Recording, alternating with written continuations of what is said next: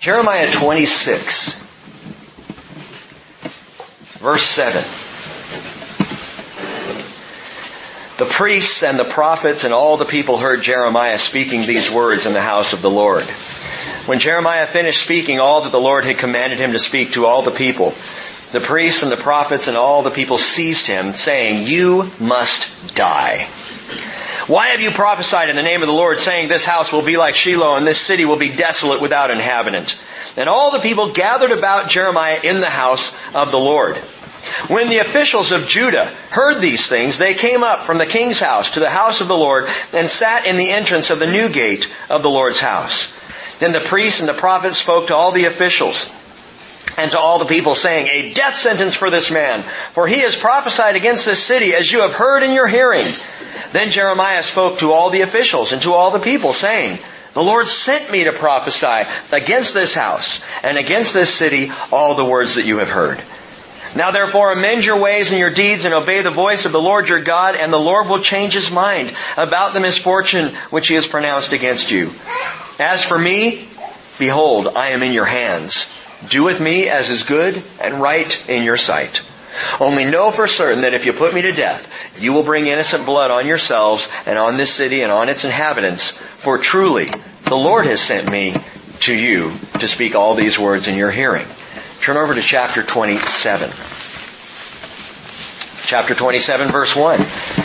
In the beginning of the reign of Zedekiah. And by the way, if your Bible says another name like Jehoiakim, it's wrong. It is Zedekiah. And we can base that on the rest of the entire chapter. In the beginning of the reign of Zedekiah, the son of Josiah, the king of Judah, this word came to Jeremiah from the Lord, saying, "Thus says the Lord to me, make for yourself bonds and yokes and put them on your neck.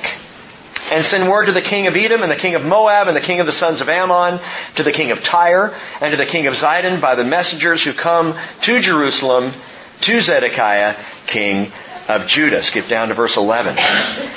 "The nation which will bring its neck under the yoke of the king of Babylon and serve him, I will let remain on its land, declares the Lord, and they will till it and dwell in it. I spoke words like all these to Zedekiah, the king of Judah, saying, bring your necks under the yoke of the king of Babylon and serve him and his people and live." Chapter 28, verse 1. "Now in the same year, in the beginning of the reign of Zedekiah, king of Judah, in the 4th year, in the 5th month, Hananiah, the son of Azur, the prophet, who was from Gibeon, spoke to me in the house of the Lord in the presence of the priests and of all the people, saying, Thus says the Lord of hosts, the God of Israel, I have broken the yoke of the king of Babylon. Within 2 years I am going to bring back to this place all the vessels of the Lord's house, which Nebuchadnezzar, king of Babylon, took away from this place and carried to Babylon." Skip down to verse 11. Verse 10. Hananiah the prophet took the yoke from the neck of Jeremiah the prophet and broke it. Hananiah spoke in the presence of all the people, saying, Thus says the Lord, even so I will break within 2 full years the yoke of Nebuchadnezzar, king of Babylon, from the neck of all the nations. And then the prophet Jeremiah went his way. Lord, as we see this overview of these 3 chapters, we don't ask just that we see a connection here, but that we would understand the placement of these and the teaching that comes with it. What do you have for us this morning, Father? Give us ears to hear. Amen. Lord, we know that Jeremiah spoke words that were unheeded. Though they were unheeded by his own people, may they not be unheeded by us this morning. And so we ask your Holy Spirit, would you, Lord, be at work on our hearts in Jesus' name. Amen.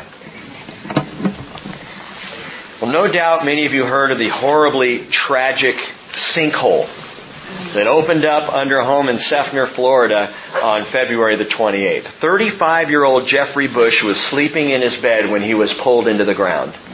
I mean, just a terrifying thing to have happen. He's buried there. His brother, Jeremy, tried to get to him, but had to be hauled out and rescued himself as the sinkhole continued to open up. We're told in the news articles that Jeremy watched helplessly as rescue attempts proved futile because the ground continued to collapse before them, and eventually they brought in 4 truckloads of gravel to fill up the hole and bury his brother.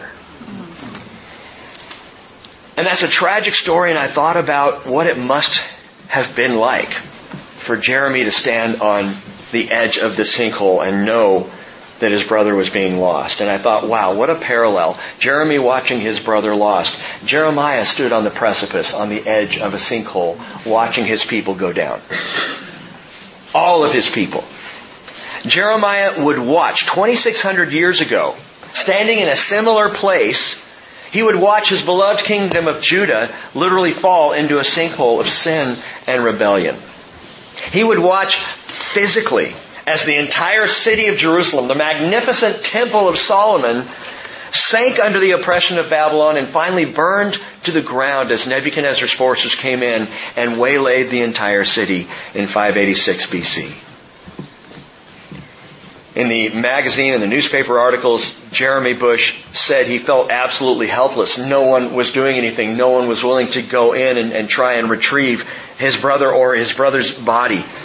Jeremiah must have felt absolutely helpless as his cries fell on deaf ears. As he tried, as he pleaded with the people, the Word of God, to change direction. Now, Wednesday night, we studied through chapters 26, 27, and 28. If you were unable to be there, I strongly recommend that you listen to the teaching online. Not because of the presentation, but because of the content, what the Lord teaches us in that. And we're going to touch on some things this morning, but the whole teaching is absolutely worth your time if you so choose to go and listen to it. Jeremiah was without a doubt the most opposed prophet of his day. There were others that were opposed, other prophets of the Lord who were killed, who were taken out, who were opposed by the people. But Jeremiah, as you already know by now, not a single one of his words went heeded. Nobody listened. Nobody got saved by the preaching of Jeremiah. But what's remarkable to me about this man is how he handled it all. We truly get to watch the prophet mature in his own faith. We saw back in chapter 15 the final complaints, really, of Jeremiah, complaining to the Lord, struggling with all the opposition, and yet now we come into these chapters and we start to see a change. We see a man who knows how to stand for the Lord. And as I read through chapters 26, 27, and 28, the message that came across so strong to me was a message of a man who stood in a time of opposition. And so in considering this, and unable really to get away from it this morning, I asked the question, how do we stand in days of opposition? How do we, as followers of Jesus, as Jesus people, how do we stand in these increasingly oppositional days? 3 things I'd like you to note right up front. In chapter 26, Jeremiah is opposed by the priests and the pseudo-prophets. They haul him into court. They sentence him to death, all because he simply spoke God's Word. Go back to chapter 26 and look at verse 2. Thus says the Lord to Jeremiah, stand in the court of the Lord's house and speak to all the cities of Judah who have come to worship, and in the Lord's house all the words that I have commanded you to speak to them. Do not omit a word. Do not omit a word. How do we stand in these last days? Do not omit a word of the gospel. Do not omit a word. Don't leave anything out. Tell the whole gospel of Jesus Christ. Amen. But to not omit a word, you've got to know the word, right? And I believe it is incumbent upon the church today to know God's Word like we've never known His Word before. And we've talked about, we see the kind of opposite tending to happen in churches and denominations and fellowships. Going for Bible light rather than for the full meal. We cannot preach the whole Word if we don't know the whole Word. But one of the number one things I would say, I believe the Lord would say to us in these days of opposition, is that we do not omit a word. Look at verse 12 of chapter 26. Jeremiah, here's what he does. He comes up on the stand for his own defense. And he says to all the people, the Lord sent me to prophesy against this house and against this city all the words that you have heard. Now therefore, amend your ways and your deeds and obey the voice of the Lord your God, and the Lord will change His mind about the misfortune which He has pronounced against you. But as for me, I'm in your hands. Do with me as is right and good. That's his defense. What's his defense? To preach the gospel. He doesn't defend himself. He doesn't even defend the message except to say it's from the Lord. But what Jeremiah does is he uses that platform, that opportunity of his own persecution in the face of opposition to say, listen, repent, amend your ways, turn back to the Lord. This is a man whose heart is for his people, who does not omit a word that he is told to give. Jeremiah 23:28. Remember from last Sunday we studied this. Let him who has my word speak my word in truth. Don't omit a word. Use every opportunity to speak the gospel, the whole gospel of Jesus Christ. Second thing to note, in chapter 27. God tells Jeremiah in this chapter, very interesting, and it's connected to chapter 28. Chapter 28 is the beginning, chapter 27 begins it. Chapter 28 is the fallout from it. But in 27, God says, Jeremiah, I want you to make a wood and leather yoke. A yoke like you would put farm animals under, oxen to draw the plow. But I want you to wear it. So here comes Jeremiah into the temple area, walking around Jerusalem with this big yoke, wooden yoke on his shoulders, strapped on. And he's walking around with this thing. God says, I want you to wear this as an object lesson to show that any nation who will accept the yoke of Babylon will be able to live on their own land and till their own soil. In other words, I am the one putting this yoke on your shoulders, God says. I'm the one that's called Nebuchadnezzar. He even calls Nebuchadnezzar his servant. I'm the one doing this. Accept my yoke. Chapter 27, verse 11, he says, the nation which will bring its neck under the yoke of the king of Babylon and serve him, I will let remain on its land, declares the Lord, and they will till it and dwell in it. It's God's way of saying, I'm putting this yoke on you, receive it, and even if it's a bit oppressive, understand, there will be blessing in the burden. Blessing in the burden. Some of you, and I myself have wondered, what if these days become oppressive? What if laws and rules are passed in America and government becomes bigger and our American way of life becomes more oppressed? What do we do? How do we stand for Jesus in oppressive times or oppositional days? Accept His will. Accept His will and you will till. Accept His will and you will till. Do not omit a word that He's spoken to you. And secondly, accept His will and you will till. It may be hard. It may get more difficult. There may be burdens on your life right now. Accept His will and you will till. What are you saying, Rick? Jesus said, my Father is glorified in this, John 15:8, that you bear much fruit and so prove to be my disciples. He didn't say, my Father will be glorified in this, that your life is easier, that everything goes your way, that everything falls together exactly as you have planned for it to in your life. That's not what the promise of God is. The promise is, accept my will and you will be fruitful. And oftentimes, and you know this to be true, fruitfulness oftentimes comes in the most difficult of lives. The blessing gets bigger when someone endures under hardship or opposition or oppression. There's no guarantee that life won't be hard. Only that in it we will still bear fruit to God's glory. Do not omit a single word. Accept His will and you will till. And thirdly, in chapter 28, we see Jeremiah opposed again, this time by the false prophet Hananiah. Hananiah, this false guy, stands up and proclaims, Jeremiah's wrong. His message is completely wrong. In 2 years, everybody who has already been taken to Babylon is coming home. And all the vessels that have been taken out of the temple are going to be returned. In 2 years, everything is going to be fine. And in verse 10 of chapter 28, it tells us, then Hananiah the prophet took the yoke from the neck of Jeremiah the prophet and broke it. I got to tell you, if Jake came up here and I was given some kind of object lesson, and he broke my little object, I would declare him in that moment to be a false prophet. Don't worry, students, he's not. But can you imagine the audacity of this guy to grab this yoke off of Jeremiah's shoulders and smash it on the ground? And then declare in the presence of all the people, humiliating, undermining Jeremiah. Verse 11, thus says the Lord, even so I will break within 2 full years the yoke of Nebuchadnezzar, king of Babylon, from the neck of all the nations. What does Jeremiah do? Deck him? That's what I was hoping for. No, it says, then the prophet Jeremiah went his way. He walked away. Shades of Jesus looking at the temple in a complete mess, the money changers and everything else, and walking away. And then coming back the next morning and dealing with it in a godly and a righteous way as he clears the temple. That's what Luke tells us happened. And so here Jeremiah, the same thing.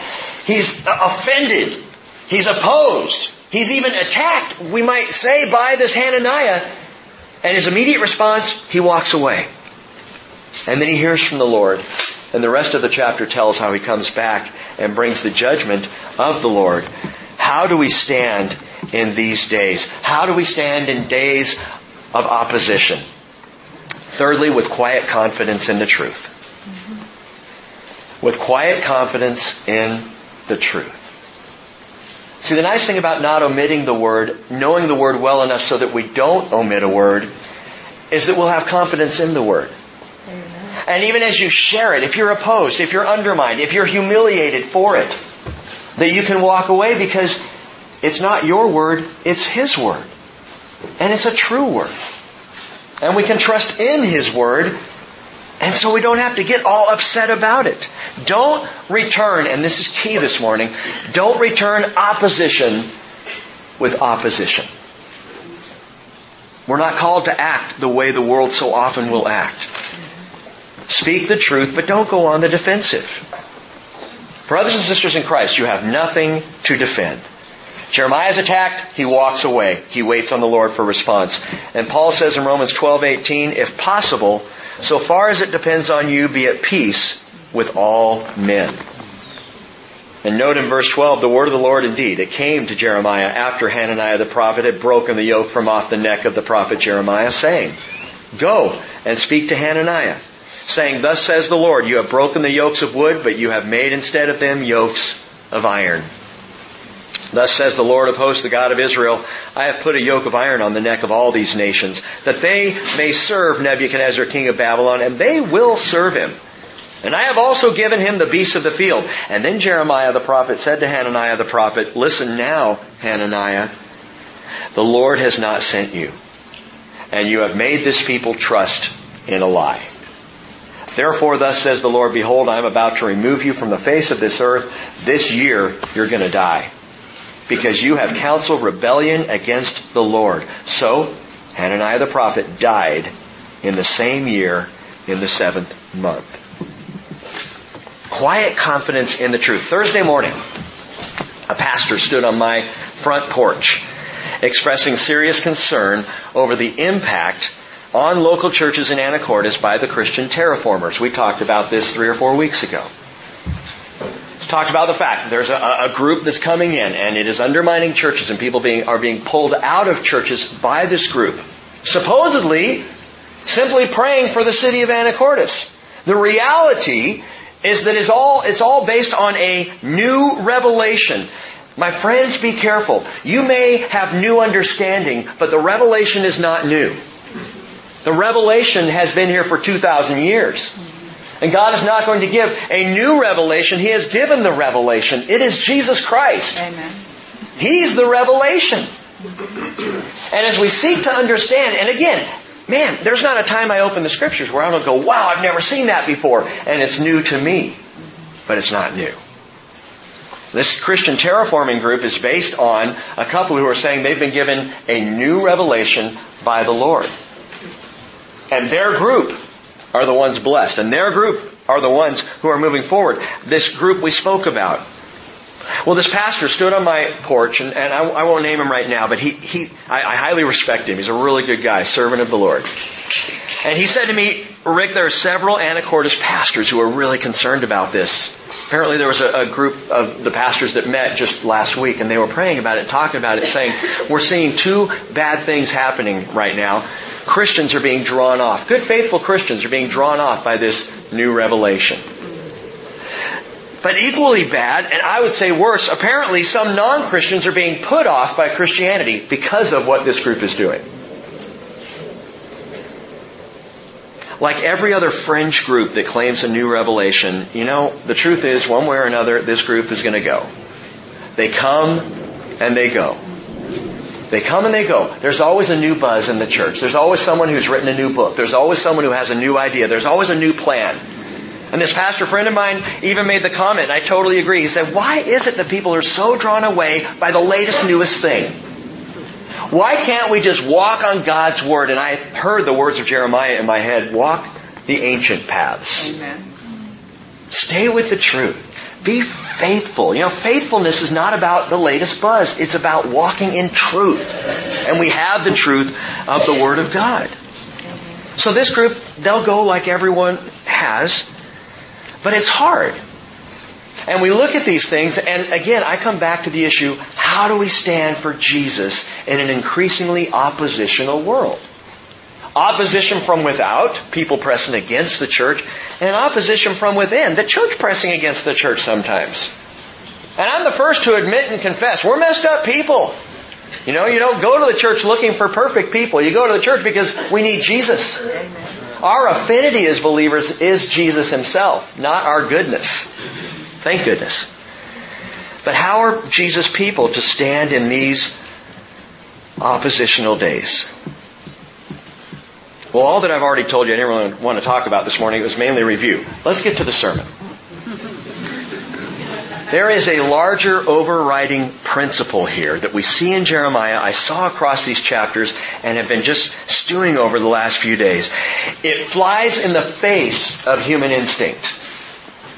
When I think about opposition, when I've been opposed in the past, be it playing on a basketball team, opposed by the other team, or in relationships, opposed by someone who was just against me personally, or we had some conflict. When I've been opposed in the past, I always have had that tendency, there's that human instinct to stand up for yourself, the self-defense.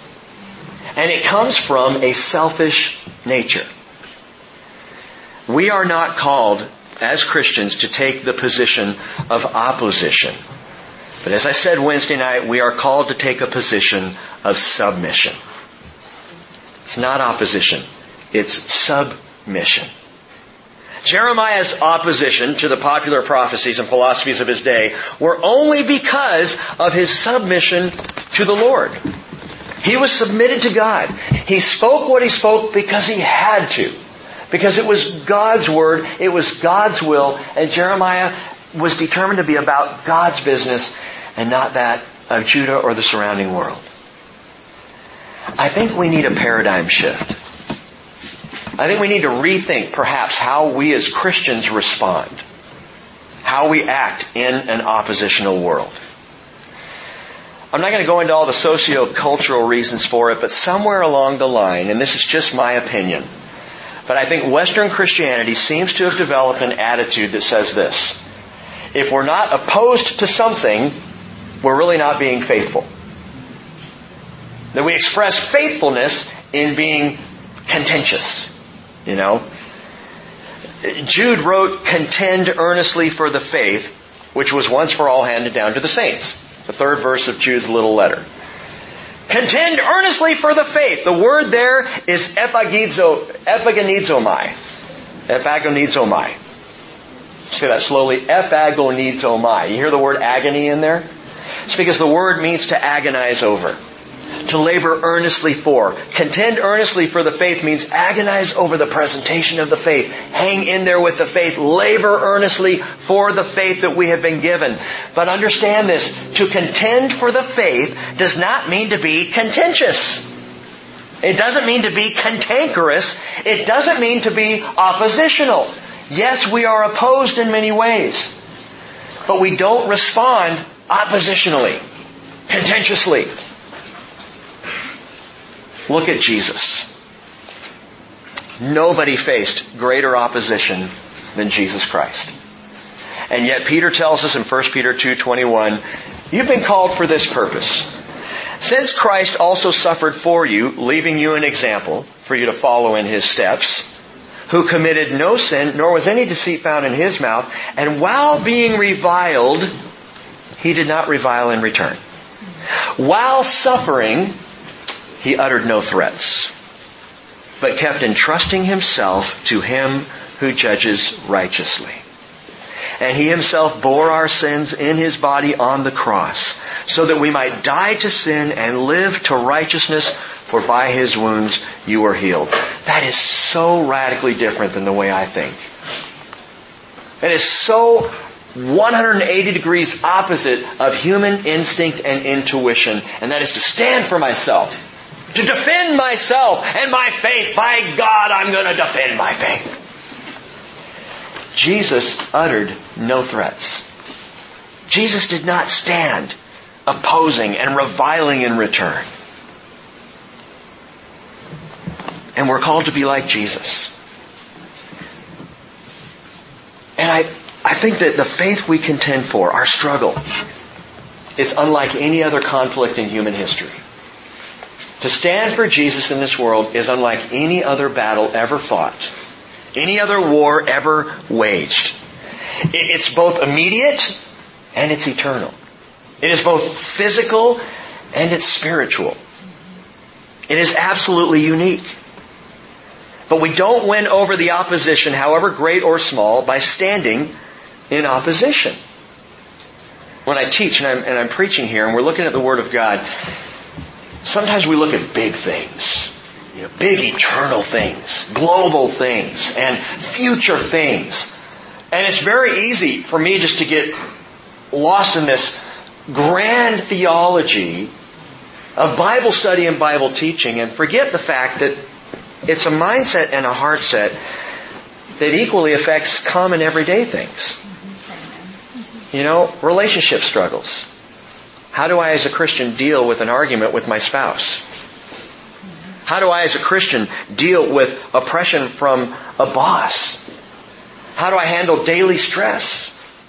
What do I do when I have a friend who has, for whatever reason, decided to be opposed to me? How do I do those things? And yet on the other end of it, it's an extraordinary spiritual battle going on. So you see, it's both. We're engaged in a huge, massive, eternal struggle and an everyday, itty-bitty struggle. How you live your life, how I live my life. And both are affected. And so we've got to learn not to compartmentalize how to be a believer in Christ on the big scale eternally and our life over here on the small scale. It's all the same thing. Amen. We don't win over the opposition, whether it's great or whether it's small. We don't win by standing in opposition. Husbands, you will not win your wives by opposing them. Wives, you will not win your husband's heart by opposing him. Friends, you will not solve relationship struggles by being opposed to one another. It's not how it works. Not if you're following Jesus. We win out only as we learn to stand in submission like Jesus and to Jesus. What exactly does all this look like? Turn over to the book of 1 John. 1 John chapter 4, verse 15. I just want you to note a few verses here because I believe it speaks to this whole different paradigm that we're called to and how to stand in submission, not in opposition. Here's the deal. Verse 15, 1 John chapter 4. Whoever confesses that Jesus is the Son of God, God abides in him, and he in God. That's where it starts. That's the answer right there when someone says, what does it mean to be born again? What does it mean to be a Christian? You've been a Christian? What does this mean? Is there a rule book? Is there a set of things that I got to go through? Do I have several steps I have to take to get there? Whoever confesses that Jesus is the Son of God, God abides in him, and he in God. It starts right there. Jesus is with the boys. Matthew 16:15, he says, who do you say that I am? And Peter said, you are the Christ, the Son of the living God. And Jesus said to him, blessed are you, Simon, son of Jonah, because flesh and blood did not reveal this to you, but my Father who is in heaven. And by the way, that's not a new revelation. It's the oldest revelation in the book. That Jesus Christ is the Messiah, Son of the living God. So standing for Jesus in an oppositional world, it begins by confessing Jesus. You stand up when you confess Him. It's the moment that it starts. But confessing Him is not just spouting fact about Him. Confessing Jesus is not just saying Jesus lived 2,000 years ago in Israel, the Galilee. He taught, He died, He resurrected, that's it. It's more than that. The word confess in the Greek is homologeo, where we get our word homologous. Homologeo. It means to be in agreement with. It means to be in allegiance to. To confess Jesus is both to agree with Him and to be in allegiance to Him. I am in agreement and allegiance with Jesus Christ, the Son of God, and when I enter into that allegiance, God entered me and I entered Him. Which is just stunning to me. It doesn't mean that I somehow became little Godric. Or that I somehow became divine. See, the reality is I'm still me. And He's still God. But when I come into that point of agreement and allegiance with Him, the supernatural happens. He invades my heart and He abides there. And I begin then to live in Him. He in me and I in Him. In other words, and you might want to jot this down, we stand belonging. The moment you step into allegiance with Jesus, you belong to Jesus. You're His now. You are not your own. Paul said, you've been bought with a price. And the price was every last drop of His blood. We stand belonging. John 14:23, Jesus said, if anyone loves me, he'll keep my word. And my Father will love him, and we will come to him and make our abode with him. I belong. We stand belonging. And belonging to Jesus comes by this great confession of agreement and allegiance to His person and to His lordship, to His authority over me. And so I stand in submission. Belonging to Jesus, that's where it begins. But read on, verse 16. We have come to know and have believed the love which God has for us. God is love. And the one who abides in love abides in God, and God abides in him. Side note, when you study the Bible, that is the parameter you have to study the Bible with. God is love. Amen. You start in the place of God's love, and then every single thing that God does throughout every page of Scripture is filtered through that. Telling Israel to wipe out a nation is because God is love. How does that work? Well, I'll let you struggle with that. We've talked about it as we've studied through the history of Israel in the Hebrew Scriptures. But that's got to be the filter. Not God is hate, not God is vengeance, not God is mean-spirited. God is love. But the marvelous thing for you as a follower of Jesus, you confess Jesus. You stand belonging. Well, you also, secondly, you stand beloved. We stand beloved. Think about that.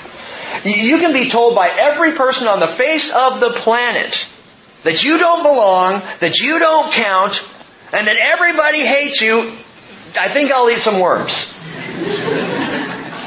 But the truth is, I stand belonging and I stand beloved, and nothing anybody can say can change that. I belong to Jesus. I'm beloved by Him. Amen. How does a man like Jeremiah stand absolutely alone and opposed in Judah of his day? Because he belonged to God. And he knew his Father loved him. And I think, honestly, if I know that, I can deal with anything. Amen. I can handle any opposition.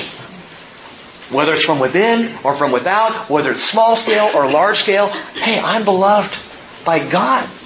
And I belong to Him. Read on, verse 17. By this love is perfected in us, so that we may have confidence in the day of judgment. Because as He is, so also are we in this world. What does that mean? Eternal. You belong to Jesus. Just as God is, so are you. You may die, doesn't matter. You're eternal. There is no fear in love. But perfect love casts out fear, because fear involves punishment, and the one who fears is not perfected in love. We love because He first loved us. By the way, beloved, those who stand beloved, how does love and fear work together for believers?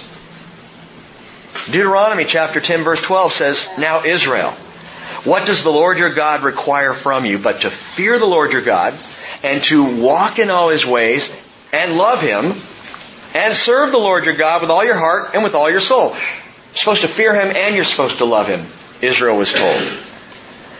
And I've taught more than once here at the Bridge that I believe a working, growing, maturing faith in God needs to have a healthy fear of the Lord. Amen. I absolutely buy that. I think a fear of the Lord is a good thing. And I know that's bothered a few people. And perhaps you're one of them. Oh, but perfect love drives out fear. Perfect love casts out fear. How can you say fear the Lord when perfect love casts out fear? Look at the context. What fear is John saying perfect love casts out? Gang, it's fear of punishment. Perfect love, there's no fear in love. Perfect love casts out fear because fear involves punishment.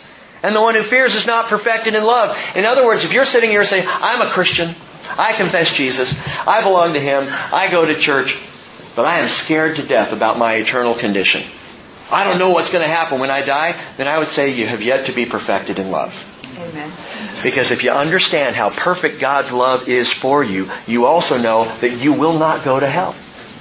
That your eternal state is absolutely sure in Jesus. Amen. I mean, what a great confidence that believers are given. To be perfected in the love of God is to be made perfect and sinless by the blood of Christ, and therefore counted as worthy of salvation. And because of that, jot this down, not only do we stand for Jesus, both belonging and beloved, but number 3, we stand bold. We have a whole different kind of boldness in an oppositional world. The realization of salvation is a boldness booster. It gives me the ability to stand up and say, regardless of any situation, I know where I'm going and I know who I'm going to be with. And that's good. In the face of the worst oppression, I fear no opposition. I fear no enemy. I fear no threat. I am bold in Jesus Christ, who said, and I'll read it to you again, John 14, "Do not let your heart be troubled." See, Sean Hannity didn't say that first. Do not let your heart be troubled. Believe in God. Believe also in me. See, here's the thing. You Hannity lovers. I've heard him say, "Do not let your heart be troubled," and then go on to rant and rave about how bad things are, and I end up troubled. I do. I turn on the radio and go, "Man, things are terrible. It's awful. My heart is troubled. Thanks, Sean." You know? Jesus says, don't let your heart be troubled. Well, how can I not let my heart be troubled in this world? Believe in God. Believe in me. He says, "In my Father's house are many dwelling places. If it were not so, I would have told you. For I go to prepare a place for you. If I go and prepare a place for you, I will come again and receive you to myself, that where I am, there you may be also. Let not your heart be troubled." There's no trouble in that. And so we stand bold, no fear, except for the fear of the Lord. You see, the fear of the Lord remains in play for those who love Him. It's not like a Muslim fear of Allah, that He might at any moment change His mind and dump me. That's not it at all. The fear of the Lord is a healthy, wholesome fear in the awesomeness of God, in the power of God to effect everything He said He was going to do, including saving little me. And if you don't believe me that both love and fear continue to abide for the believer, listen to Revelation 19 verse 5. "A voice came from the throne saying, 'Give praise to our God, all you His bondservants, you who fear Him, the small and the great.'" I do fear the Lord with an awesome, humbling, joyful, worshipful love. But we hear in Revelation 19 verse 5 something that's said at the coming of Jesus. And at the coming of Jesus, we are told, "You who fear Him, worship Him." And so we do. We stand belonging, we stand beloved, we stand bold, but we don't stand alone. Number 4, jot this down. We stand brothers and sisters. Verse 20. "If someone says, 'I love God,' and hates his brother, he's a liar. For the one who does not love his brother whom he has seen cannot love God whom he has not seen. And this commandment we have from him, that the one who loves God should love his brother also. Christians do not have the luxury of loathing. We don't have the right to hate other people, especially not brothers and sisters in Christ. God does not allow for anyone to love Him without loving every single one of the rest of His children. Now, I've heard this phrase. I've shared it before. I went and looked up who said it. It was Dorothy Day, co-founder of the 1933 Catholic Worker Movement. Dorothy Day said, "You only love God as much as the person you love the least."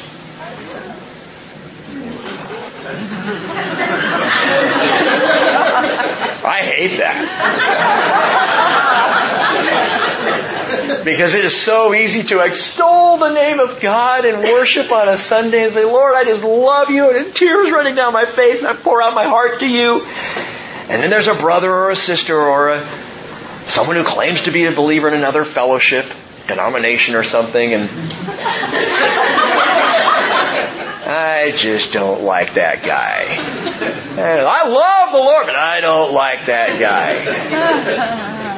That's how much I love the Lord.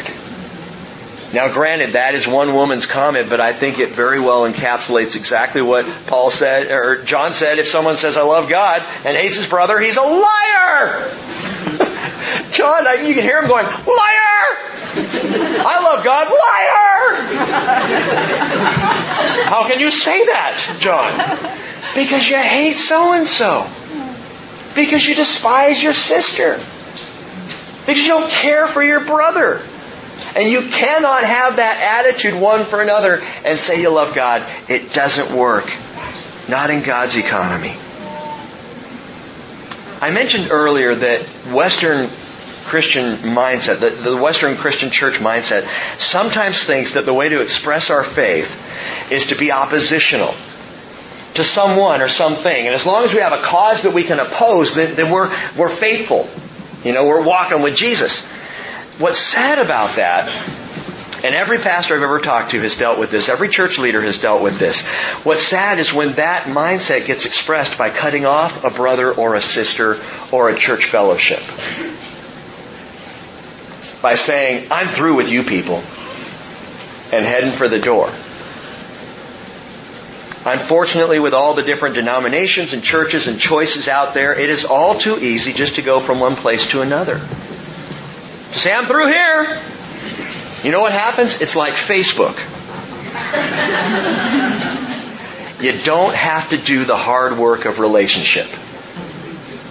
All you have to do is keep it on the surface. And if you don't like someone, defriend them. And we do it in church. We walk in fellowship, but then someone says something that offends, and we're gone. Because we can. I'll just go over to this church. I'll just hang out with those believers. And the problem is you're going to find opposition there too. Because the moment you step into the perfect church, you will mess it up. By your own presence there. Now listen, I'm not saying that there are not legitimate reasons to leave one fellowship and go to another. I believe there are. And I believe sometimes God says, "I really need you over here." I believe sometimes the Lord leads us to different places for different reasons. But hear me on this. If you go, whether it's from the bridge somewhere else or to the bridge from somewhere else, if you go in love. Amen. And maintain brotherly affection for all the saints. Maintain the relationships. Work hard to save the relationships. Because they matter. We don't have to cut off relationships just because we change geography. Somehow we think that we do. When Jesus, with all wisdom and understanding, called forth the church, anointing it with His Holy Spirit at Pentecost, He knew something we've got to remember, and this is it. Gang, we need each other. Amen. We need each other in this world. I need you, even when we're opposed to one another. As iron sharpens iron, so I need to be sharpened in my faith. And in our relationship, we may get in opposition sometimes, and I may be wrong, and I need to learn that, and I will not learn that if you take off. In the same way, you may be wrong, and I may be right in a certain given situation, and unless we do the hard work of relationship together, you won't learn that. We need each other in this world. The Hebrew writer said, Hebrews 10:24, let us consider how to stimulate one another to love and to good deeds, not forsaking our own assembly together, as is the habit of some. And that is not just about church attendance, but encouraging one another, and all the more as you see the day drawing near. We need each other. And the closer we get to the moment of our departure, the more we need each other to stand in this oppositional world. But there's a greater reason for us to stand as brothers and sisters. Chapter 5, verse 1, whoever believes that Jesus is the Christ is born of God. And whoever loves the Father loves the child born of Him. I love the way this is written. Understand, this is the common denominator of all Christians. It is not color, it is not class, it is not culture. It's not language, it's not affinity, it's not personal interest or anything else. Two men can be in the same fellowship under the affinity of Jesus Christ and have exactly opposite sports teams that they love. I know, it's shocking. You can stand opposed and yet have this affinity in Christ that draws us together. Number 5 on the list here, we stand born again. Every one of us walking with Jesus, everyone who's confessed Jesus, we stand born again. And John's big on that. John is huge on this whole idea of being born again throughout his gospel. John 1 verse 12, he says, as many as received Him, to them He gave the right to become children of God. Born again. Even to those who believed in His name, who were born, not of blood or the will of the flesh or of the will of man, but of God. John 3 verse 3, Jesus said, truly I say to you, unless one is born again, he can't see the kingdom of God.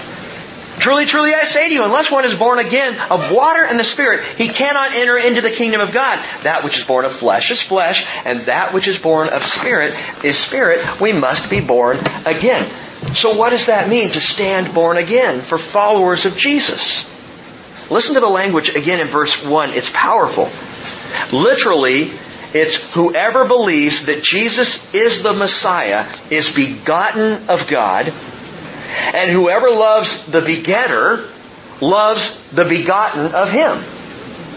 And you can misunderstand that if you see whoever believes that Jesus is the Christ born of God is born of God. Whoever loves the Father loves the child born of Him. That word child is a translator's insert. And you might read that and think, oh, okay, to believe in Jesus is to be born again, and it means I love Jesus who was born of Him. It's not what it says. If you're born of Him, you love all those who are born of Him. All who are begotten of Him. Yes, that means Jesus, but it also means every other person who's ever been born again, we love because they, like us, are born again. Are you with me? We stand spiritually begotten of God, loving Him, submitted to Him. And because of it, it causes me to love you. You to love me. It also causes me to be submitted to you. And you to be submitted to me as brothers and sisters, my equally begotten, born again brothers and sisters in Jesus Christ. And that's what I believe Paul means in Ephesians 5:21 when he says, be subject to one another in the fear of Christ. Oh, there's that fear again. Be subject to one another. How do you stand in an oppositional world? Be subject to your brothers and sisters in Christ. Be willing to take the downside. Even when you think you're right and they're wrong, maybe in that moment, the best thing to do, let's take out the maybe. In that moment, the best thing to do is submit yourself to your brother or sister. I think I'm right on this, but let's talk about this. Because I want to hear your heart. And I may be missing something. I could be wrong. By this we know, verse 2, that we love the children of God when we love God and observe His commandments. For this is the love of God, that we keep His commandments, and His commandments are not burdensome.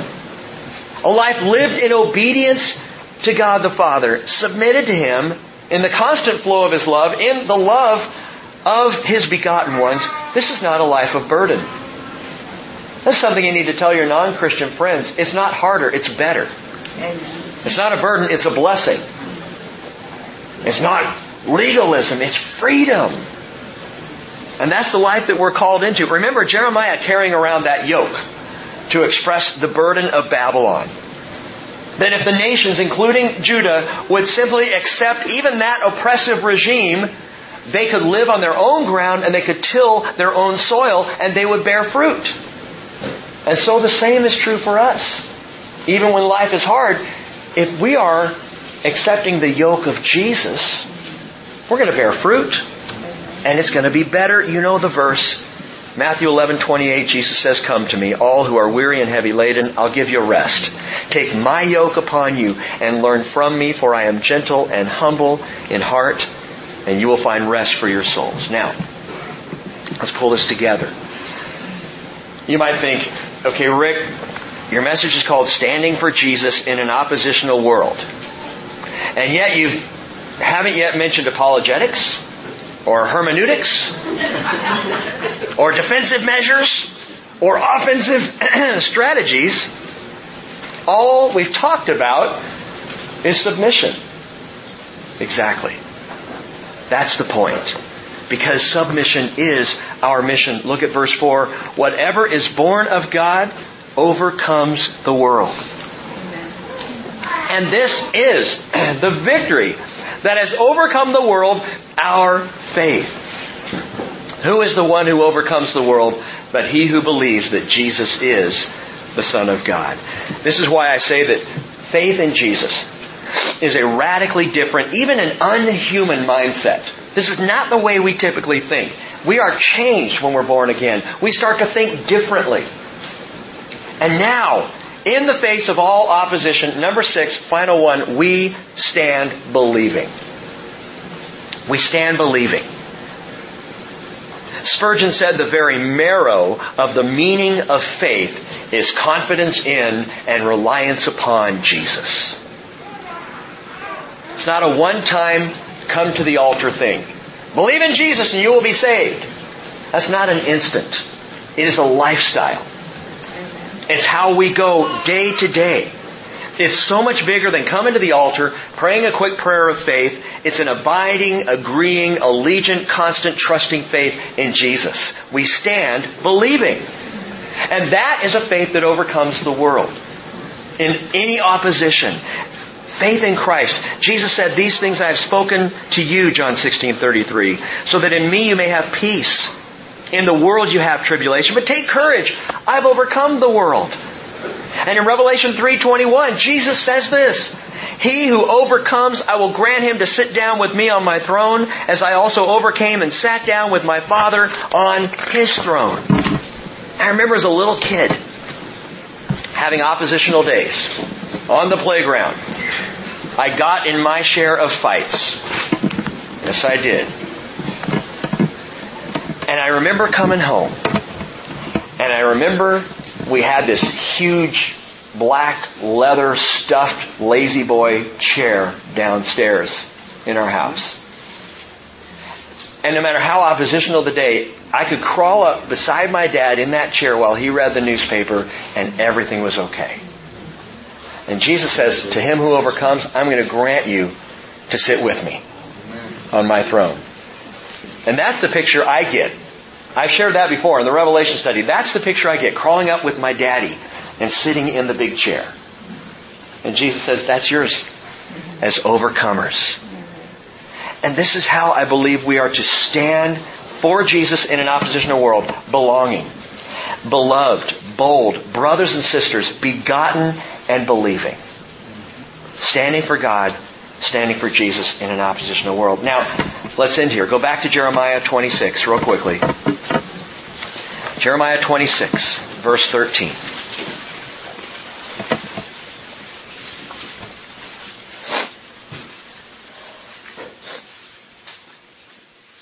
Jeremiah, standing before a very opposed crowd of people, says, "Now therefore amend your ways and your deeds, and obey the voice of the Lord our God. And the Lord will change His mind about the misfortune which He has pronounced against you. As for me, behold, I'm in your hands. Do with me as is good and right in your sight." It's just amazing. Jeremiah is not defending himself against the opposition. He is pleading for the opposition. He is standing up for the opposition, submitted completely to the will of God, whatever that might be. Throw me into jail, put my head in my hands and my feet in the stocks, kill me. But I'm pleading with you to amend your ways. That's what I want to leave you with this morning. I'd like to switch around the title of the teaching, if I may, and swap the in and the for. Instead of standing for Jesus in an oppositional world, may we learn what it means to stand in Jesus for an oppositional world. Amen? Amen. Let's bow together and pray.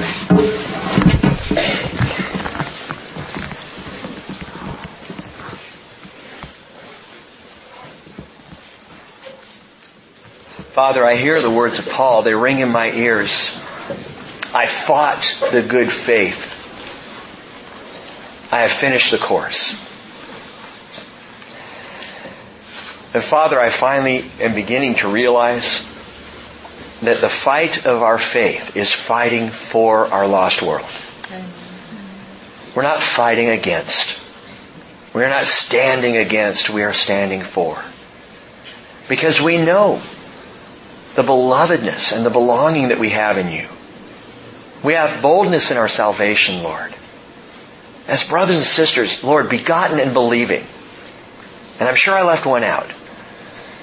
But Father, we stand before You as Your children in a better place, pleading for the lost in this world.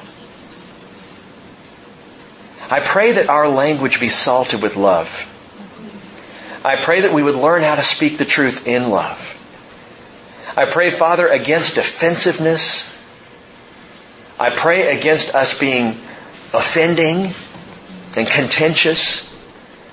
And I pray that You would teach every one of us, and Father, myself more than all, teach us how to be people of grace, living in submission to the will of our Father, and living submitted to a world that desperately needs to hear the truth. Whatever it means for our lives, may we live for You, Lord Jesus. And it's in Your name, Lord, that we pray. Amen.